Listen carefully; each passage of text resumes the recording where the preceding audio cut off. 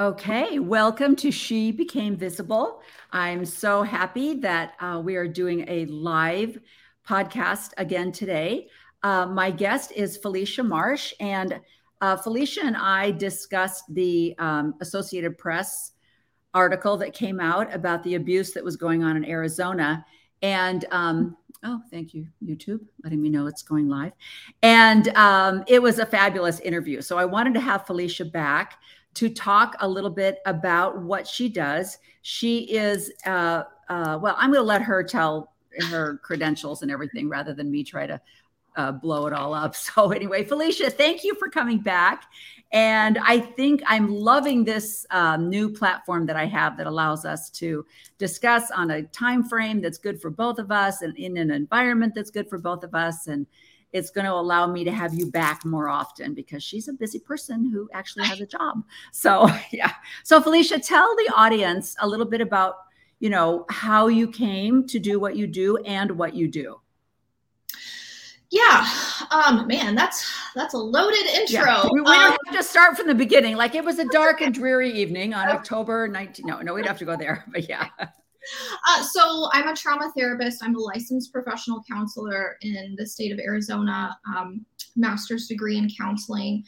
And I specialized in treating victims of trauma and abuse in graduate school. So I've been doing it for 10 years now.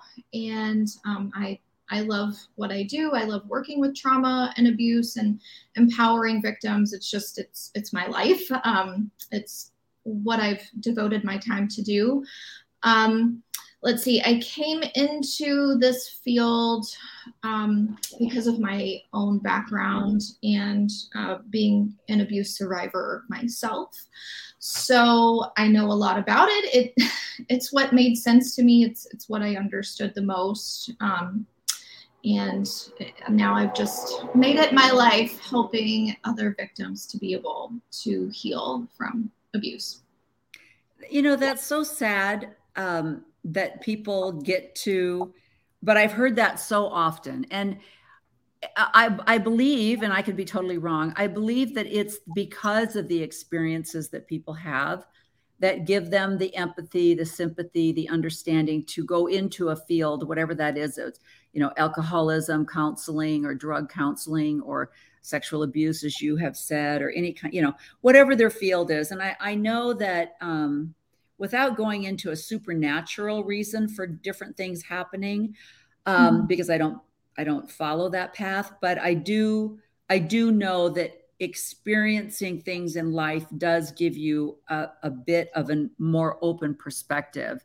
And I know that, the fact that I have a severely disabled adult child, just having him has opened my eyes in so many ways that never would I have understood if I had not experienced it myself. So it's sad that you had to go through whatever the trauma was, but the fact that you're helping other people because of it is such a great attribute to the fact of how you've handled the past trauma that you've had. So I'm grateful for people like you, for sure. It has to be hard, right? There has to be days when you are just, I'm going to take a bath and listen to some sound bowls, right? There's a lot of self-care that I do on my end, for sure. Right. Because it is it is a little bit of reliving trauma. Do you find that, Yeah. So actually being in the helping profession, so professionals who work with trauma, it's actually called vicarious trauma or secondary trauma. So we are constantly exposing ourselves to more and more trauma. I've just trained myself to be able to handle it. Right. So now it doesn't impact me quite as much because I do a lot of grounding and self-care outside of work. But there is certainly a lot of exposure, and people burn out in this field. Working with, EMTs, first responders, trauma therapists, like we have a tendency to burn out if we're not taking care of ourselves. Right. I just find that so amazing. The people that, like you say, first responders.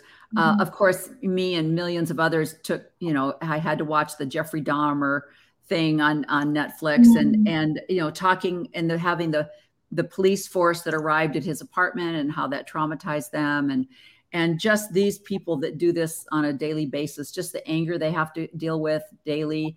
It's just amazing. And thank heavens there are people out there like you that, are there to help and, oh, thank you.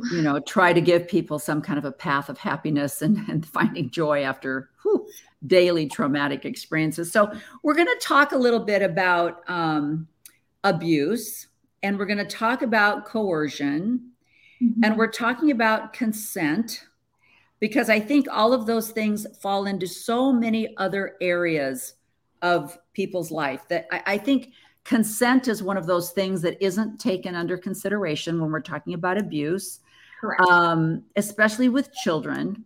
How much power do they have to, it's one of those things that I know in my former religion, one of the hardest things to understand is people's understanding of free agency, consent versus coercion. And I don't think parents want to admit or think that there's any kind of coercion going on. And of course, with children, just dealing with their brain maturity, of course, we're going to say, you have to take a bath and brush your teeth because it's offensive to other people that you stink, so that, so that's teaching and helping them become social creatures and all of that. But when it comes to abusive behavior that is done through coercion or lack of consent, that's where we're kind of crossed over the line.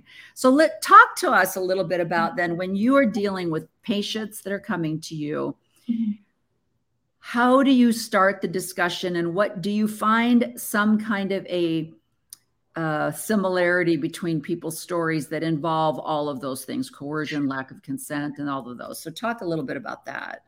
Yes, it's all of that is present in every victim's story, because in order for abuse to be present, there has to be a lack of consent. Abuse is about misusing and or abusing power and control in a relationship, whatever that dynamic is. And there's a lack of consent because of this victimization process that I'm about to go through, called the chart of coercion. So there's a process that abusers of any kind, whether that's a domestic abuser, a cult leader, an abusive CEO, abusive parent, etc.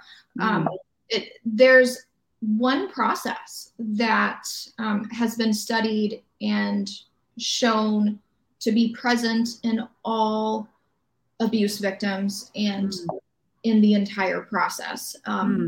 So victims come to me, and so many times they'll have a sense of shame or guilt about being a survivor, or they'll say, I shouldn't have done this, or I shouldn't have done this, or it's my fault. And I'm like, whoa. Let's take a step back. So I do a lot of educating with them so that they understand, wait a minute, I was not actually an active participant in this. I didn't even know what was happening to me.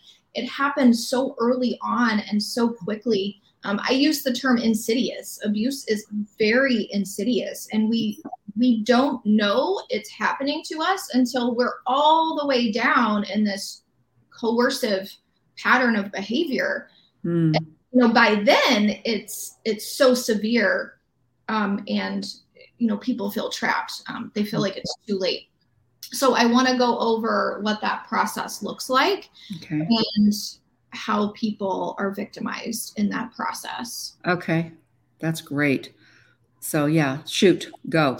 Okay. So really quick, is there a way to share my screen? If not, I will just talk about it. Oh, you're going to make me work here. Let me see. No, it's okay. You don't have to. I would love to. So is there, do you have on yours, am I the one with all the settings, or do you have any settings in there? I think. You think I'm the one? I'm going to push this button. If I lose you, bye. It was fun talking to you. No, let me see. Oh, slides. Ooh, slides. I wonder if you had to send them to me. I actually did send you a link that has the PDF. So, bummer. All right. I think I may have been the one that had to do that. So, did you send it to, where did you send it? Your email. All right. Well, I don't think we're going to do it. That's okay. Thank you, though. Now I have another project for next time. So shoot, you know what? Let me switch though. Let me switch to this. No, I think if I haven't downloaded them already, screen layout, I think I have to have some slides in my settings, which I don't have. So, okay, no, but you know what? Start talking. And while you're doing that, I'm going to check my email and see what I can do. Okay, sure. Right? Yeah. Okay, so just to kind of go over this process that all victims experience, this is called Biderman's chart of coercion. There is a lot of research on this process.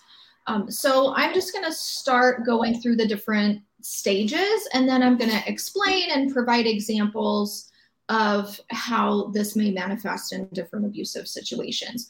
So the first stage of abuse is isolation.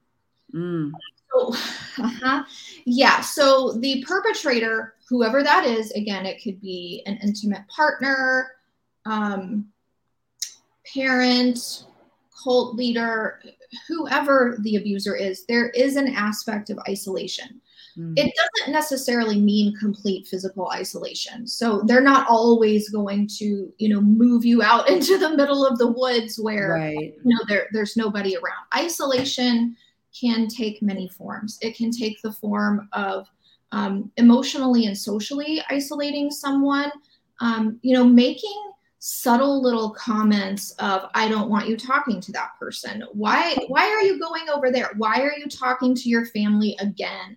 So, they'll make these little comments, and over time, again, it's very insidious.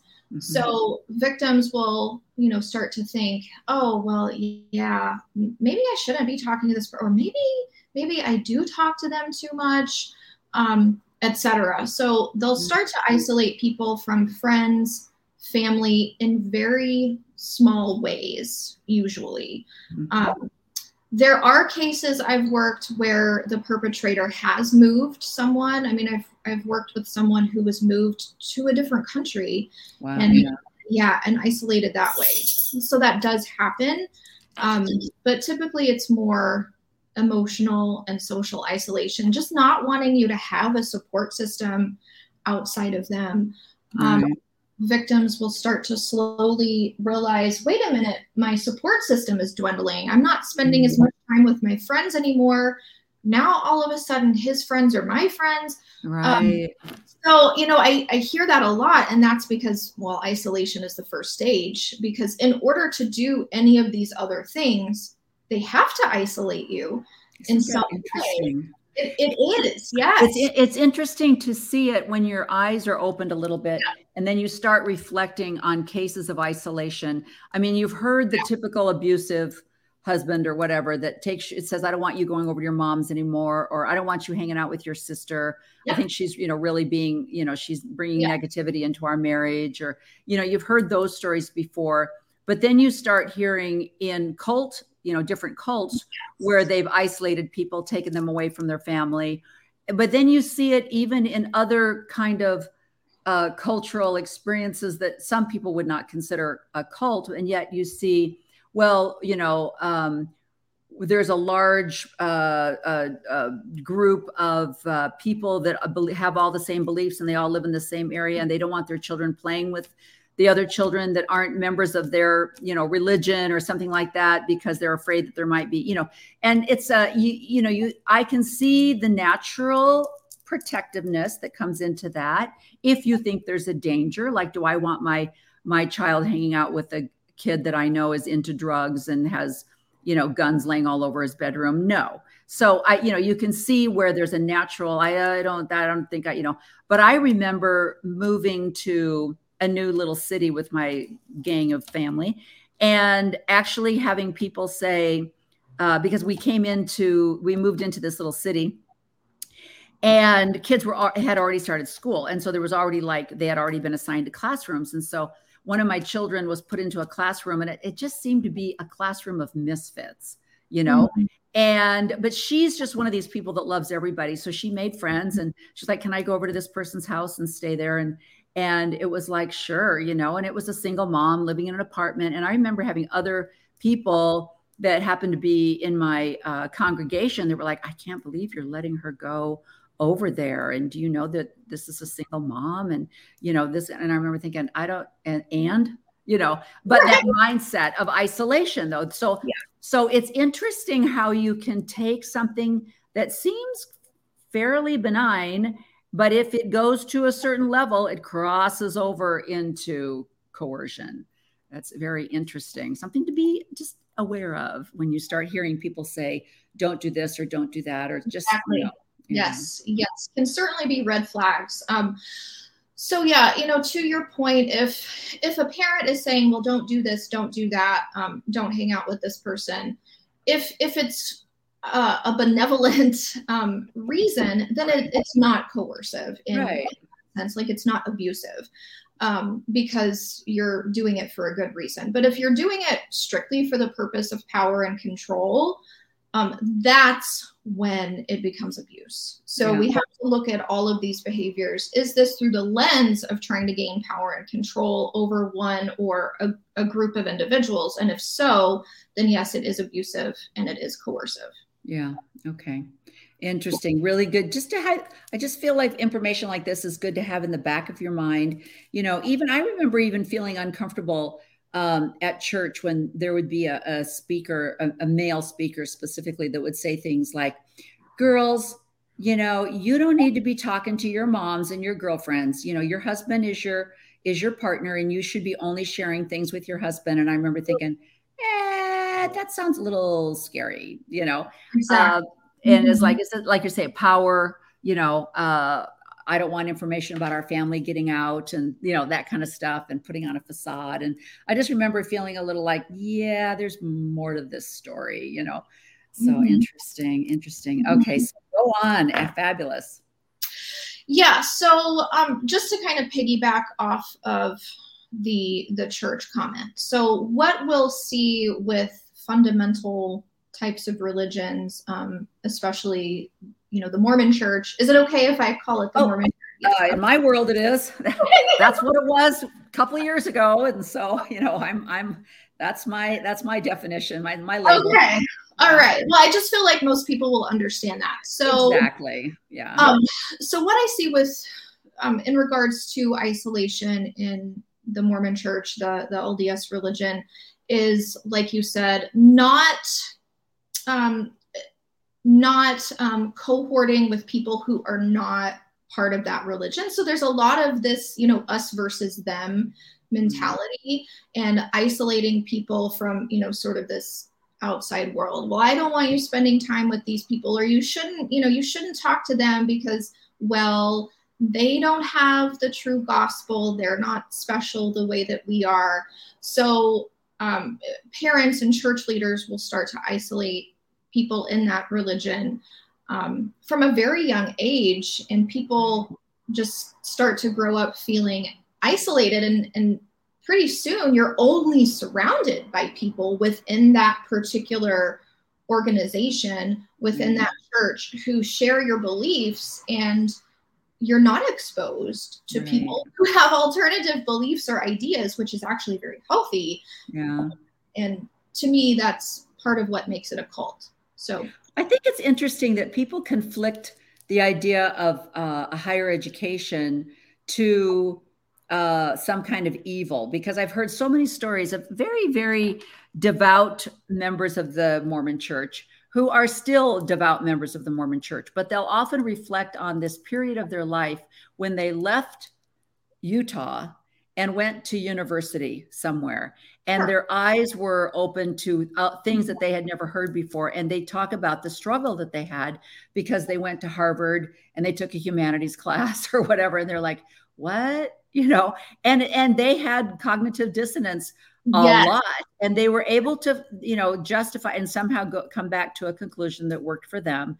But it was they had to get out of the bubble to be even just opened up to different ideas. And that's why I think it's so important. I wish there was some kind of program where every child in America, part of their collegiate experience would be having to go abroad, having to leave the United States and go live in another country, because it's kind of like I was saying, it's kind of like having a handicapped child. All of a sudden you go, oh, okay, let me think about this.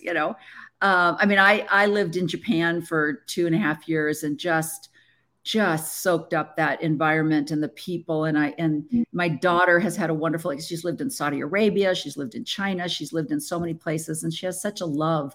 She's still helping people, now in the United States that are refugees from, the Middle East. And so it's just such an eye-opening experience. For people, for children in Utah, it would just be like, we're going to send you to Tennessee. They don't even have to, just outside of Utah would be a foreign country for them. Okay. Don't yell at me, people. I don't want to hear it. It was a joke. All right, whatever. So no, go on though. Yeah.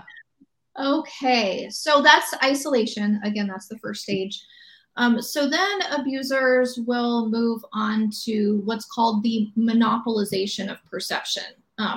So basically, you're getting all of your information from them because you're isolated and you don't really have a support system to check in with. So now they're able to completely manipulate you. And this is where, that gaslighting starts to come in. And they'll tell you one thing and you're like, wait a minute, I don't think that's right, but I don't really have anybody I can check in with. Or, if you're in a fundamental religion, and you hear something that doesn't quite make sense, but you're told, oh, you just need to believe, you just need to have faith. And you don't really have anybody else you can check in with because you've been isolated and told, well, don't associate with those people because they're not in our group. So this is where abusers will start to control even how you think. And the example that I will give for this is sometimes you'll hear, this is just an example, but, let's say you're in a conversation with the abuser and you're like, hey, look at that beautiful blue sky. And they look at you like you're crazy and they say, what are you talking about? The sky is purple. And you're like, I'm pretty sure it's blue. And they keep going at you. They're like, I can't believe you think it's blue. It's clearly purple. You're stupid, da, da, da, da, da. And, over and over after you hear this so many times and you have nobody to check in with, you really start to second guess yourself and think that you're the one who's crazy and you're the one who's making things up. So we call this crazy making. We call it gaslighting, manipulation, monopolization, whatever you want to call it, it's all the same. Right. They are controlling your information, how you get it, and how you see things. Right.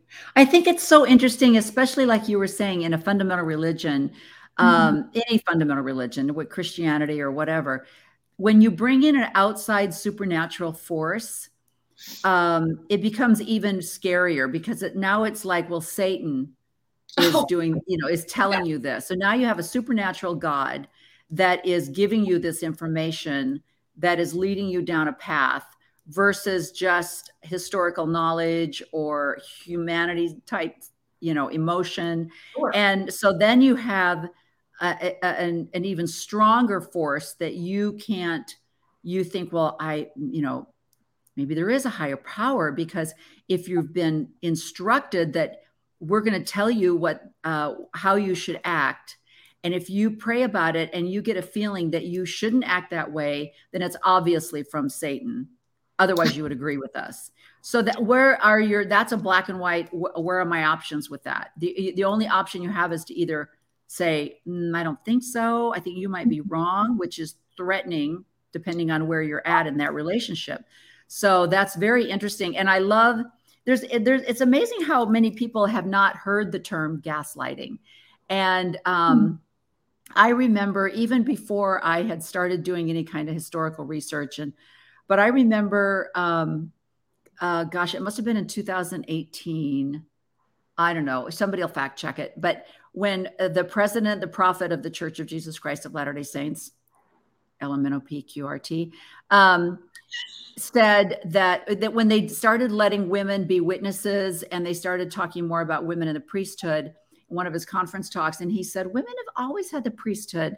What are you talking about? If you've been to the temple, you've seen that women have always had the priesthood. You've always had the priest. You don't need a guy to come over. If you're a single mom, you have the priesthood in your home. And I remember going, I've never heard that before.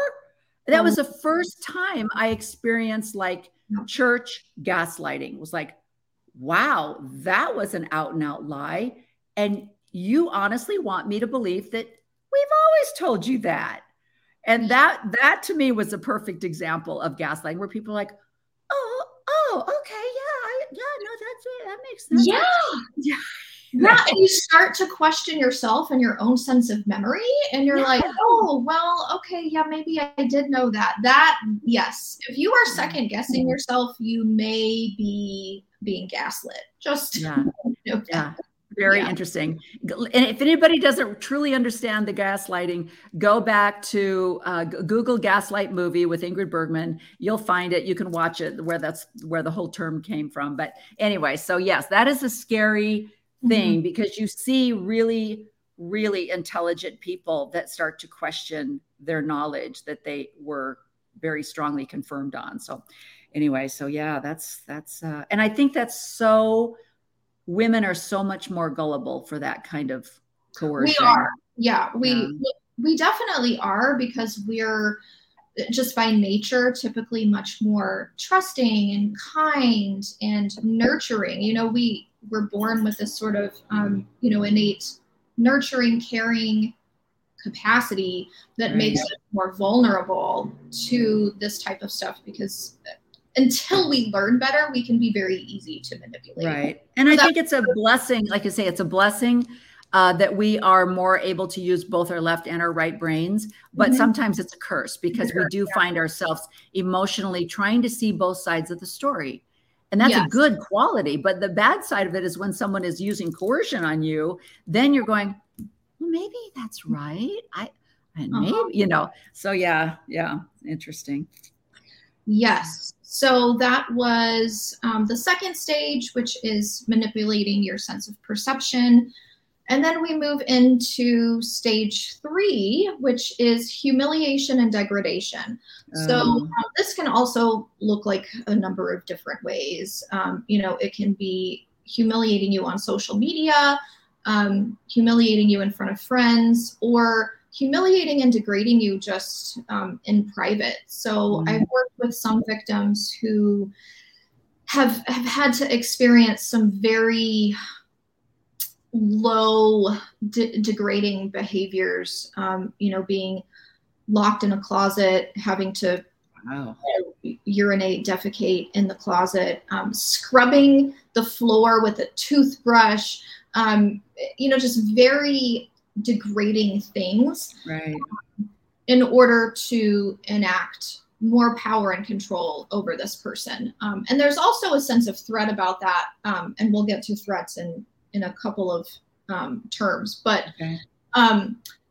there's also a sense of threat if you're being humiliated. Then I feel like there's this underlying threat of, okay, well, something's going to happen. Either I'm going to lose my friends, I'm going to lose my reputation. The church does this in the sense that they will, publicly shame you, or I don't see why people don't see that. When I see this is one of the things I need someone to explain to me.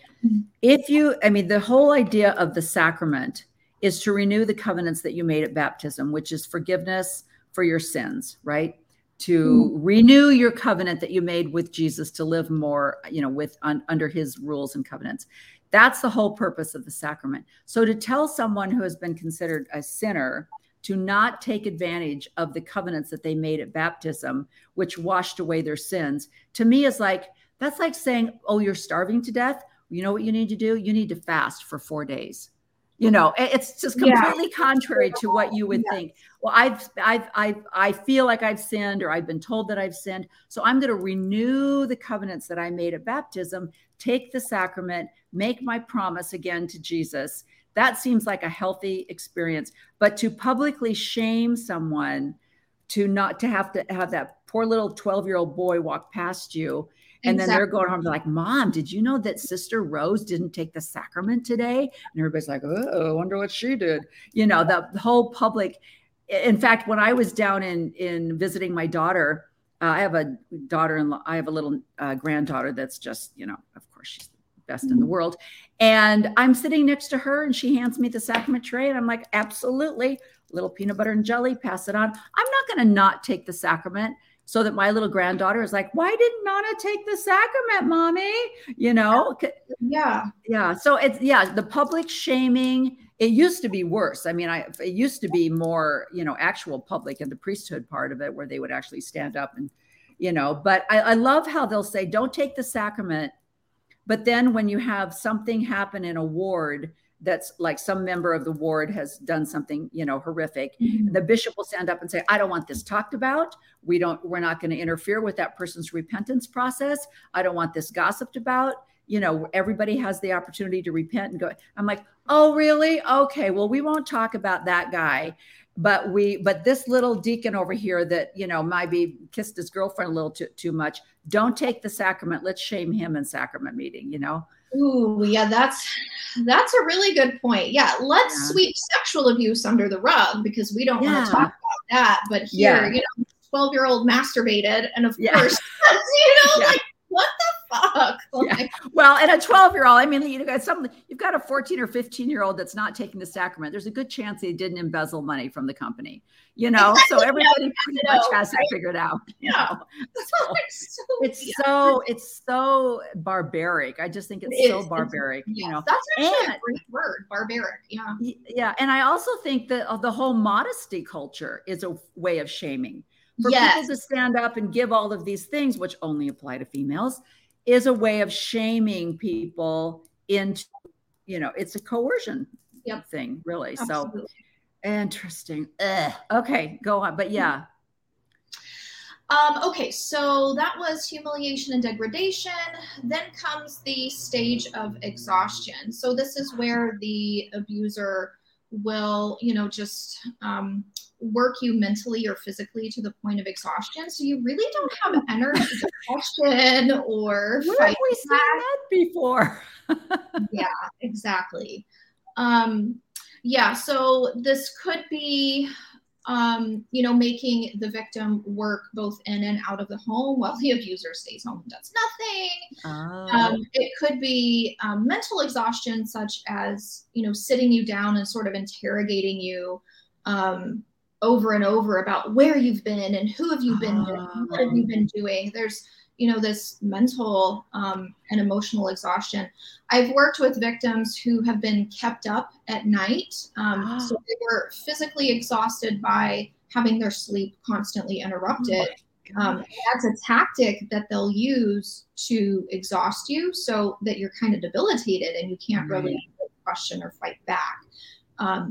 So that certainly happens. And then, within the church, oh my gosh, they work you to death. You have to be involved in this and this and this and this. And if you're not, well, you're not being good enough. And, you're publicly shamed for not participating in all of these. So you devote your entire life essentially, and you're working and volunteering, and it's just exhaustion. And then that's so true. And probably one of the biggest things that gets my craw up is when you hear the authorities who are trying to apologize for the history, and they'll say, well, we're not hiding anything. We've never hidden anything, because in 1971, we published an article about the Rock and the Hat versus the translation of the Golden Plates in the Children's Friend. If you didn't see it, that's your fault. And I'm like, well, I didn't graduate from high school till 1972. I was 12 when we joined the church. I don't even think we got the Friend in our house. And, and then you're busy starting your career, going to college, getting married, having children, whatever you're doing. It's like, I had the Children's Friend because I had children, but I assumed that the Children's Friend was a little bit more of an infant type of reading material. I also only read Dr. Seuss when I was reading it to my children. So to, you know what I mean? So that to use that as a perfect example of gaslighting, but also working people to death to where they're like, I was raising a huge family and, you know, doing all of this historical research. I had a lesson to prepare on Sunday. That's what I was studying that week, you know? Mm-hmm. So yeah, that's a perfect example of just, but it is amazing to me, Felicia, that in 2022, you have clients coming to you with these stories, regardless of fundamental religion. I'm just saying any type of manipulative behavior where they're being kept up all night and made to clean the floor. And, you know, sure, you can go out with, I mean, hello, Cinderella, you can go out with your friends on Friday as long as all my laundry's done and you've got, you know, the kids are in bed and, you know, I can play my video games all night, you know. Sure, you can go, you know, my biggest thing with men's basketball has always been like, really, you had a hard day at work, so you're going to go eat dinner, throw down your fork, and then go play basketball so she can put all the kids in bed, clean up the kitchen, and get ready for the next day. You know, I mean, that was always my biggest thing was I thought men's basketball was the most misogynistic thing that there ever was in the church. But yeah, that's amazing that you have that in this day and age. That power. It's unreal. The things that people do to each other, it's horrible. Yeah. So, because I was telling my husband, if you want to see what life was like and where the church culture kind of came from, which is a whole nother subject as far as like, are we talking to Jesus or are we just following the culture? I've been watching old reruns of Twilight Zone, which was filmed in the 50s and 60s, right? Mm-hmm. And this one I watched the other day, this guy wakes up and he's lost his identity, but it starts out, he wakes up in bed, his wife's over in the corner, you know, she's rolled over on the one side of the bed. He wakes up in complete suit and he's like, oh, thank you.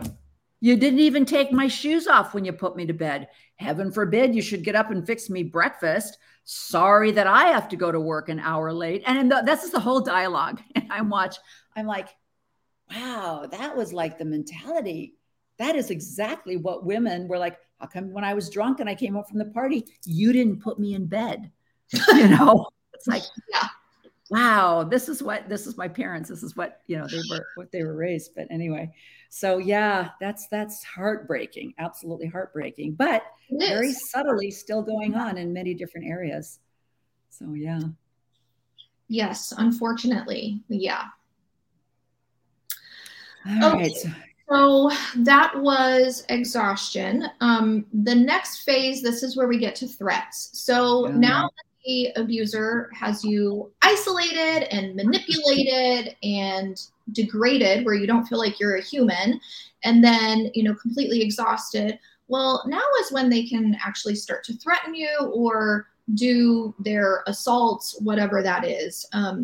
There are threats of just overall, this person has complete power, or the system has complete power over you. So they make threats such as, you know, if you do leave, you'll never see your family or your kids again. I will. Oh, yeah. That one happens a lot. Yeah. You know, if you leave or if you tell anyone, I will kill you. Yikes. I will go after your family, the people that you love. You know, I'll hurt the family pet. People make all sorts of kinds of threats. And within, you know, fundamental sorts of religions, or especially, you know, the LDS Church, threats of excommunication, threats of punishment. You know, you speak out against this, well, you know, now we're going to have to punish you in some way. And that punishment could be, you know, complete excommunication, complete ostracization of, you know, away from everyone that you've been close to. So there's just a number of different ways that they can threaten punishment for non-compliance, essentially. Yeah. And it's funny when you talk about the term, and if anyone's listening that's never heard this term, if you talk about the term bishopric roulette, Mm. And, I've heard so many wonderful stories. A couple of weeks ago, I interviewed Lila Tuller, and, when her and her husband decided to divorce, he immediately went to the bishop, and she thought, oh no, here goes. But he called her into his office and he said, I've been praying about you, and I want you to know that you deserve to be happy, whatever that means. And I was like, wow, that's an amazing man who really humbled himself to really, I mean, I'm sure he did pray about it. And to him, that is the answer he got, because he wasn't throwing his ego into his prayer. But when you're talking about bishopric roulette, then I also have friends who literally had their bishops tell their husbands to divorce them because they needed, especially men, because you can go find another wife and then you can have your celestial family. And you know what? You don't even have to divorce her, because she'll come around maybe in the next life. So you can stay temple married to her, go find somebody that's going to support you. And that's, in this day and age, that's what they're being told to. Go ahead, destroy your family because you're the male. You can have more than one wife in the next life. And that's what it's all about anyway. Oh my God, that's horrible. How misogynistic and patriarchal. Yeah. And what's really odd is when you hear people say, this is probably my biggest thing, is they're just human. No one's perfect. And I'm like, okay, we need to dissect that comment about no one being perfect, because no one being perfect means I got a little too angry with my kids the other day. I shouldn't have done that. Yeah. Or I accidentally hit the car next to me with my door. That's not, or I am a little selfish, or I'm a little too, nosy in other people's business. Those are all perfections that we all work on, right? Yeah. Embezzling money, abusing children. That's not like, well, we all have faults, and somebody who has been put in a position of power. You are over 600 people in your congregation. You have the authority to manipulate their spiritual lives, and you feel like whatever comes into your head is the okay thing to say, and you're destroying people's lives. That's not just a human fallacy. That's a power trip, Exactly. Yeah. Especially with men, I feel. Now, I'm going to totally tangent into my own personal bias, but I've seen that more in men who have never had an opportunity to hold a leadership position in their work. But by being given this leadership position, they are like, oh, I'm in charge now. Yeah. People that have had chances for leadership and have actually had managerial type experience, they seem to understand how it works to be a leader. And so it's very interesting. But I actually went out to visit a friend who moved to a very small town outside of New York City. And it's funny because if you think the entire state of New York is this, metropolitan, very, elite, educated, open-minded state. And it's not. You've got small little weirdo communities everywhere, So so they moved to this little tiny community. The bishop was a convert. And he's just like this good old, Italian man that was not very long in the church, hadn't really been raised with the customs and stuff. And he would be like, okay, I was sitting in sacrament meeting with my friend. He's like, my son's going on a mission. My mom's going to give a talk. My dad's going to give a talk. Neither one of them were members of the church.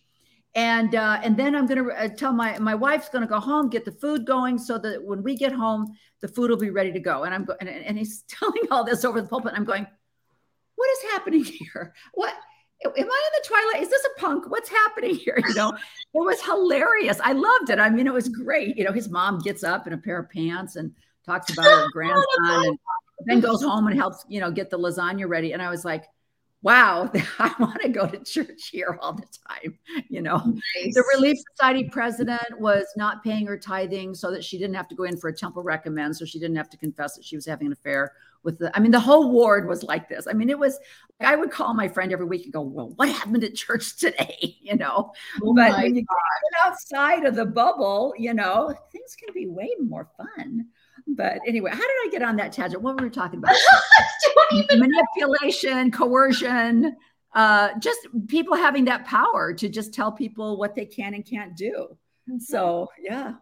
and you're at the mercy of it because of your position. So yeah, exactly. And yeah. and that's the sad part is yeah, victims don't realize how deep they are in this abuse process, and how much power and autonomy has been taken away from them.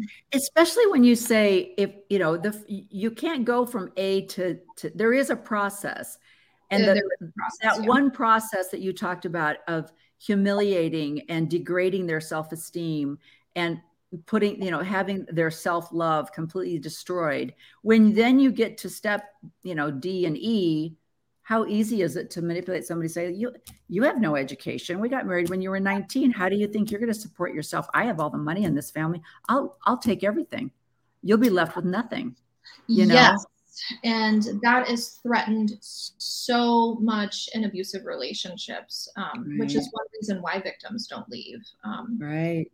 Yeah, because they're afraid. Yeah. I love the story of, I was just listening to someone's story of when they left the church, and they just talked about how when they first heard about Joseph Smith and polygamy, and they started reading the journals and the history of the women, and actually hearing their story and how isolated they were and how stuck they were. And there was, where are you going to go? I just flew over, I just took a boat from England and then walked from, wherever to get out to Utah. I've left my entire family. I've been isolated from my family. And now I'm marrying this 67-year-old guy. And where am I going? So it's like, how many of them left with the soldiers on their way to California? Yeah, that was their way out. We don't talk about those stories, in Relief Society, but yeah. What are some of the stories? How do you help the women that have had their self-esteem destroyed? How do you help them regain it when they have so many doubts that have been put into their heads? Yeah, so I personally use a process in therapy because there's a lot of deconditioning that needs to happen whenever someone has been in an abusive relationship, because they've been brainwashed by this process that we're going through. So, once they're out of it, I will not work with someone who's still actively in an abusive relationship, because I can't decondition them. Okay.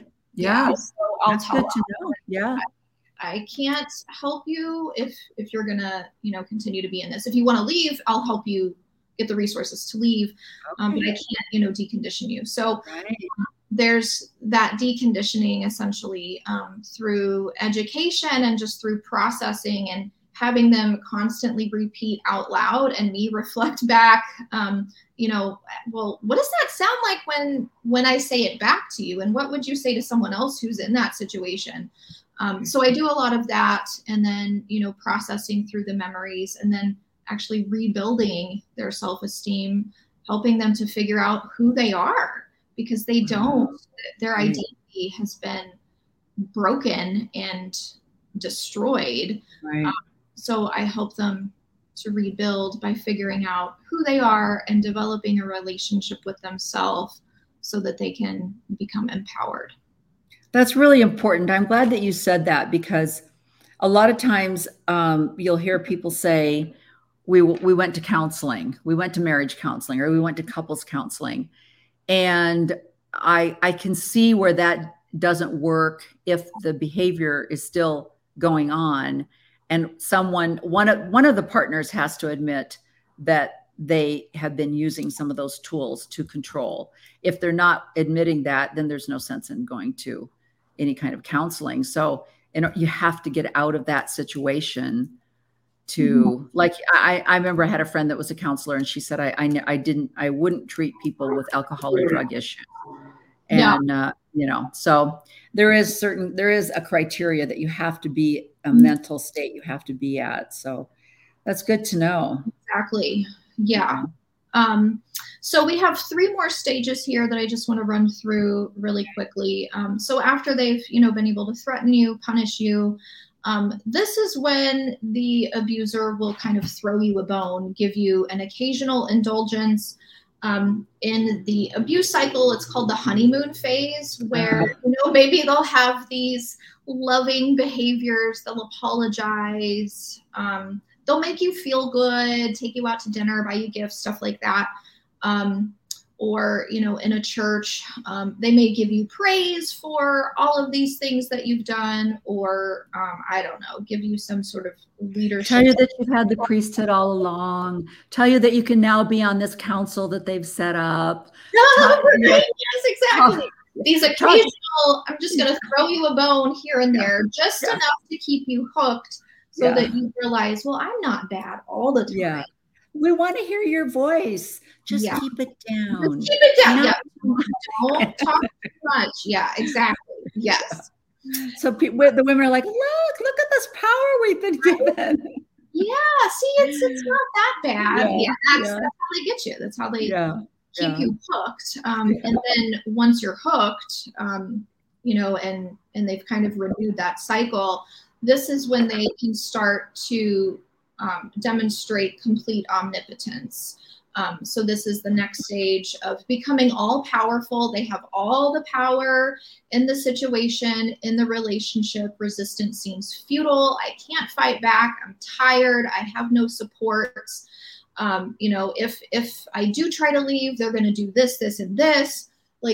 This is where victims essentially just kind of give up and feel stuck at this point. Right. And they're usually way down in this level or somewhere, in the bottom of the process before they even realize they're in an abusive relationship. Right. Because it hasn't gotten bad enough for them to be able to see it. But now they're stuck because the abuser now has all the power. They don't have access to money or finances or support. Or like within the church demonstrates itself as being completely powerful and having all the authority, and how dare you question anything, because we are the authority. We get our information directly from God, and if you go against us, well, that makes you a bad person, or a bad Mormon or whatever. So resistance just kind of seems futile, and people just kind of give up, in this stage. What's so interesting about that it really kind of makes me shiver a little bit, is as you're saying that, what I hear is a situation where you have, especially women, where you have women being told, yeah, it really sucks, doesn't it? Patriarchy sucks. And yeah, you guys are really being taken advantage of, right? Yeah. And they're given all of this, new freedom to be able to voice their unhappiness. But then they're said, but what are you going to do? See you Sunday. You going to help out with that Relief Society party? Because to actually say, I'm not going to help you unless you get out of that abusive situation is the same thing as saying, look, yes, he's a little abusive, but look what you've got. You've got community, AKA a beautiful home. You've got support. Your kids have got a great youth program, AKA you live in a neighborhood and you really like your friends. Look who I am. I am, I have a pedigree, AKA I'm 7th-generation Mormon. It's the same thing where it's like, you can't leave. You can't get out of this abusive situation. Where are you going to go? Because I'm giving you your community. I'm giving you your structure that you need. I'm giving you your purpose. I'm giving you who you are. How dare you leave? If that's not an example of psychological abuse, and I think the people that are telling these people, you're right, it's crappy, it sucks, but you got your community, right? That's almost more dangerous. That's scary. It is. It's completely diabolical in my opinion. And I would have a hard time believing that they don't know what they're doing. They have to know in some way, shape, or form that they're manipulating and controlling people, through these things. People don't feel like they can leave because where are they going to go? Who are they going to turn to? They're going to be shunned. It's so much harder to leave and deal with that than it is to just stay and keep doing what you're supposed to be doing. Right, right. Especially, and I think I think one of the most dangerous things, especially in the LDS church, is the idea that you will lose your community. And I think it depends on where you are in the season of your life. Because I was explaining to someone that I said, you know, there was a really wonderful older couple in a ward, one of the other, when we used to live in Oregon. And as they aged, and they're, you know, 15 years older than we are. So I was able to kind of watch them go through some of the seasons of life. One of the things that happens when you age naturally is you start to lose your community, because a lot of times your community is your children, their activities, their dance recital, their baseball games, young women's camp. You know, as your kids are in your life, those are your friends, and you and the other moms in the mom group, or now you're in Relief Society and you're all 40 and 50 and you all have teenagers. And so you're starting to have this little moms group. Then they turn 65 and they retire. The ward has completely been split. All the people that they used to know have moved. Their kids have grown up and moved. Now they're in a ward where they're the old people in the ward. Everybody else in the ward is 40. They don't really belong. So they start going on missions to find their gang of people. And that's all they have. Then they come home from their missions and they're lost, you know? And so I look at that and I think, you don't understand. When you say I can't leave because this is my community, you either haven't gotten old yet to know that you're going to lose your community at some point. It's going to be you and your kids and your husband. That's it, you know? And there's some fabulous people out there. And you start joining a book club, or you start joining a bunco group, or you find whatever it is you do. There's knitting groups, crocheting groups, pickleball, heaven forbid pickleball. I mean, there are groups, there are communities out there with the nicest, kindest people that are in your age group. You can find your age group, you can find your interest, but they don't tell you that, because they've told you that if you go and play pickleball with a group of women who are going to go over to the little, you know, taco place next door afterwards, and they might get a little tequila with their taco, that you're going to die, you know, because that's the mind thing they've been told. So I think that losing your community and being shunned by your family is probably the scariest. Yeah, for sure. It is terrifying. And, you know, that's why victims will stay in relationships, whether it's a domestic violence relationship or, you know, it's a systemic relationship with a church. It is very hard to leave. And just really quickly, the last stage is where the abuser will start to enforce trivial demands. So an example that I give for this is, you know, let's say you're coming home from work one day and, you know, the abuser calls you and says, I need you to go to the store and get milk before you come home. And you're like, oh, well, I checked the fridge this morning and we had plenty of milk. And they're like, well, I want you to go get milk. That's what I said for you to do. Oh, interesting. So it's like these little things, and they don't really matter, but it's strictly to keep you in that compliance with them, so that you're constantly used to, well, I have to do this or else. And in the church, I think of that as, you know, reading your scriptures and saying your prayers every day. They seem like little things, but it's how they enforce compliance, because what happens when you don't do those things? They shun you, they punish you, they shame you, they tell you you're not doing enough. So it's like these little things just kind of keep you hooked in this cycle. And it seems like it doesn't matter, but really it's part of the bigger picture. Right.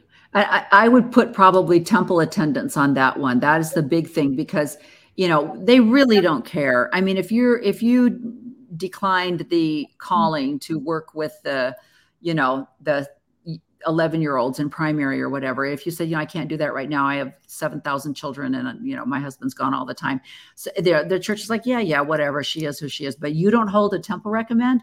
Oh, no. That means you're not giving us 10% of your income. That means that we can't trust you because you're probably not honest in all your dealings. and, you know, and they go through that whole thing. And so that's the one thing, especially as people age. And I think I just heard some statistics that the need for volunteers, because now they're opening up all these fictitious temples that they're supposedly building. And who's going to man the temple? They need older people to man these temples. That's why they need, you know, everybody having a temple recommend, because that's where they can put these people, you know. I mean, there's so much manipulation that is in on that, but that is interesting. I've never thought of like, just like you say, the little things like, well, I don't know. I can't find my black socks. Can you just stop? I mean, that's such a little, I mean, geez, you're my wife and you can't stop and get me some black socks. Jeez. Exactly. Yes. Yeah. That's amazing. Yeah. So that is the process of abuse. So now you can see how there's no autonomy in any of this, because it's done to you without consent. Like, you have no idea that this stuff is happening to you. Exactly. Like within the church, they don't tell you these things, right?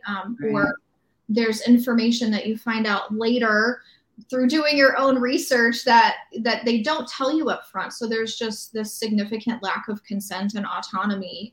But that's what keeps a victim. Yeah. That's so amazing, Felicia. I can't, it's scary when you start seeing this list of abusive behavior that can be played on. Like you say, this can be not only in a fundamental religion, but do you have a boss that asks you for absurd, weird things to show that you're a good, you know, employee? And it's like, geez, I know it's 5 o'clock and it's Friday and you told me you were heading to the beach this weekend, but if you could just get that report done, then, you know, that's a power thing. So that you can, if you take that list of things, which I'm going to try, send me that list so that I can at least connect it in the podcast. I'll put it in the show notes so that at least people can find it. Cause I do think it should almost be like a little reminder checklist of things that I need to be really aware of in my life, whether it's my employment, my religion, my marriage, my partnership, or whatever it is, just to make sure that everybody's playing the game correctly. And if anybody's getting a little out of line, we can like pull them back or whatever. Just awareness does so much, you know. Absolutely. Yeah. And if you can be aware, maybe we can cut it off, you know, before it even gets to some of these other layers, and, you know, we can save another person. Right.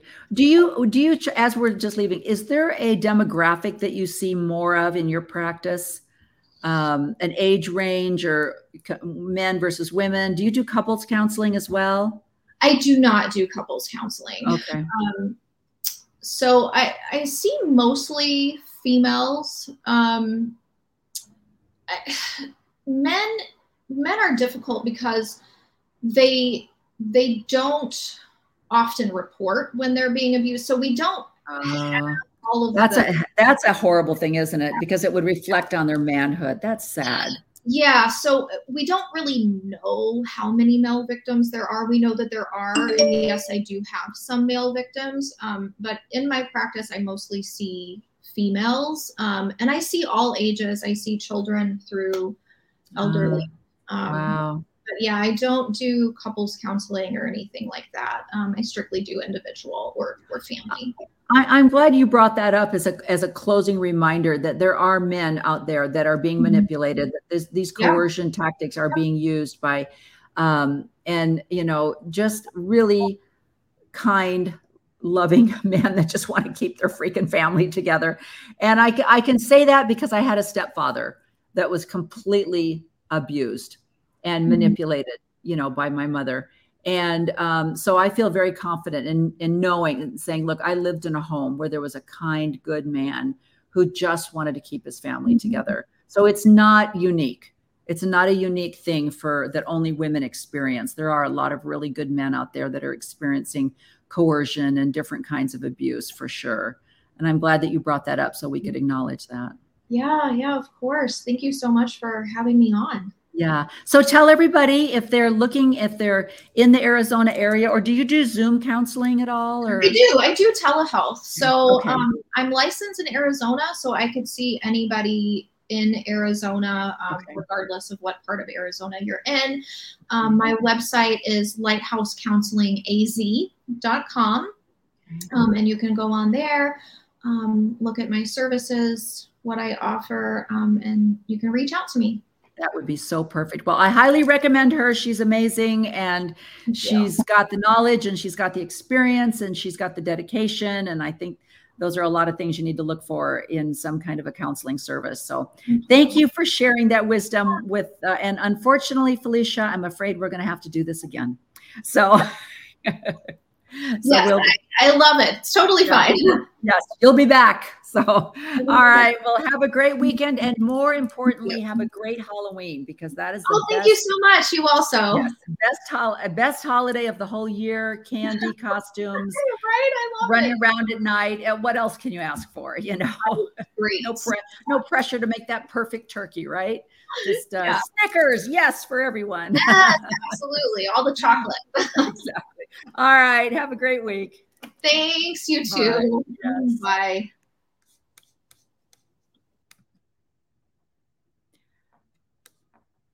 Hey, everyone. Just a reminder that you can find this live. It was recorded on YouTube under Go Gray Dame, and it will soon be published on a podcast.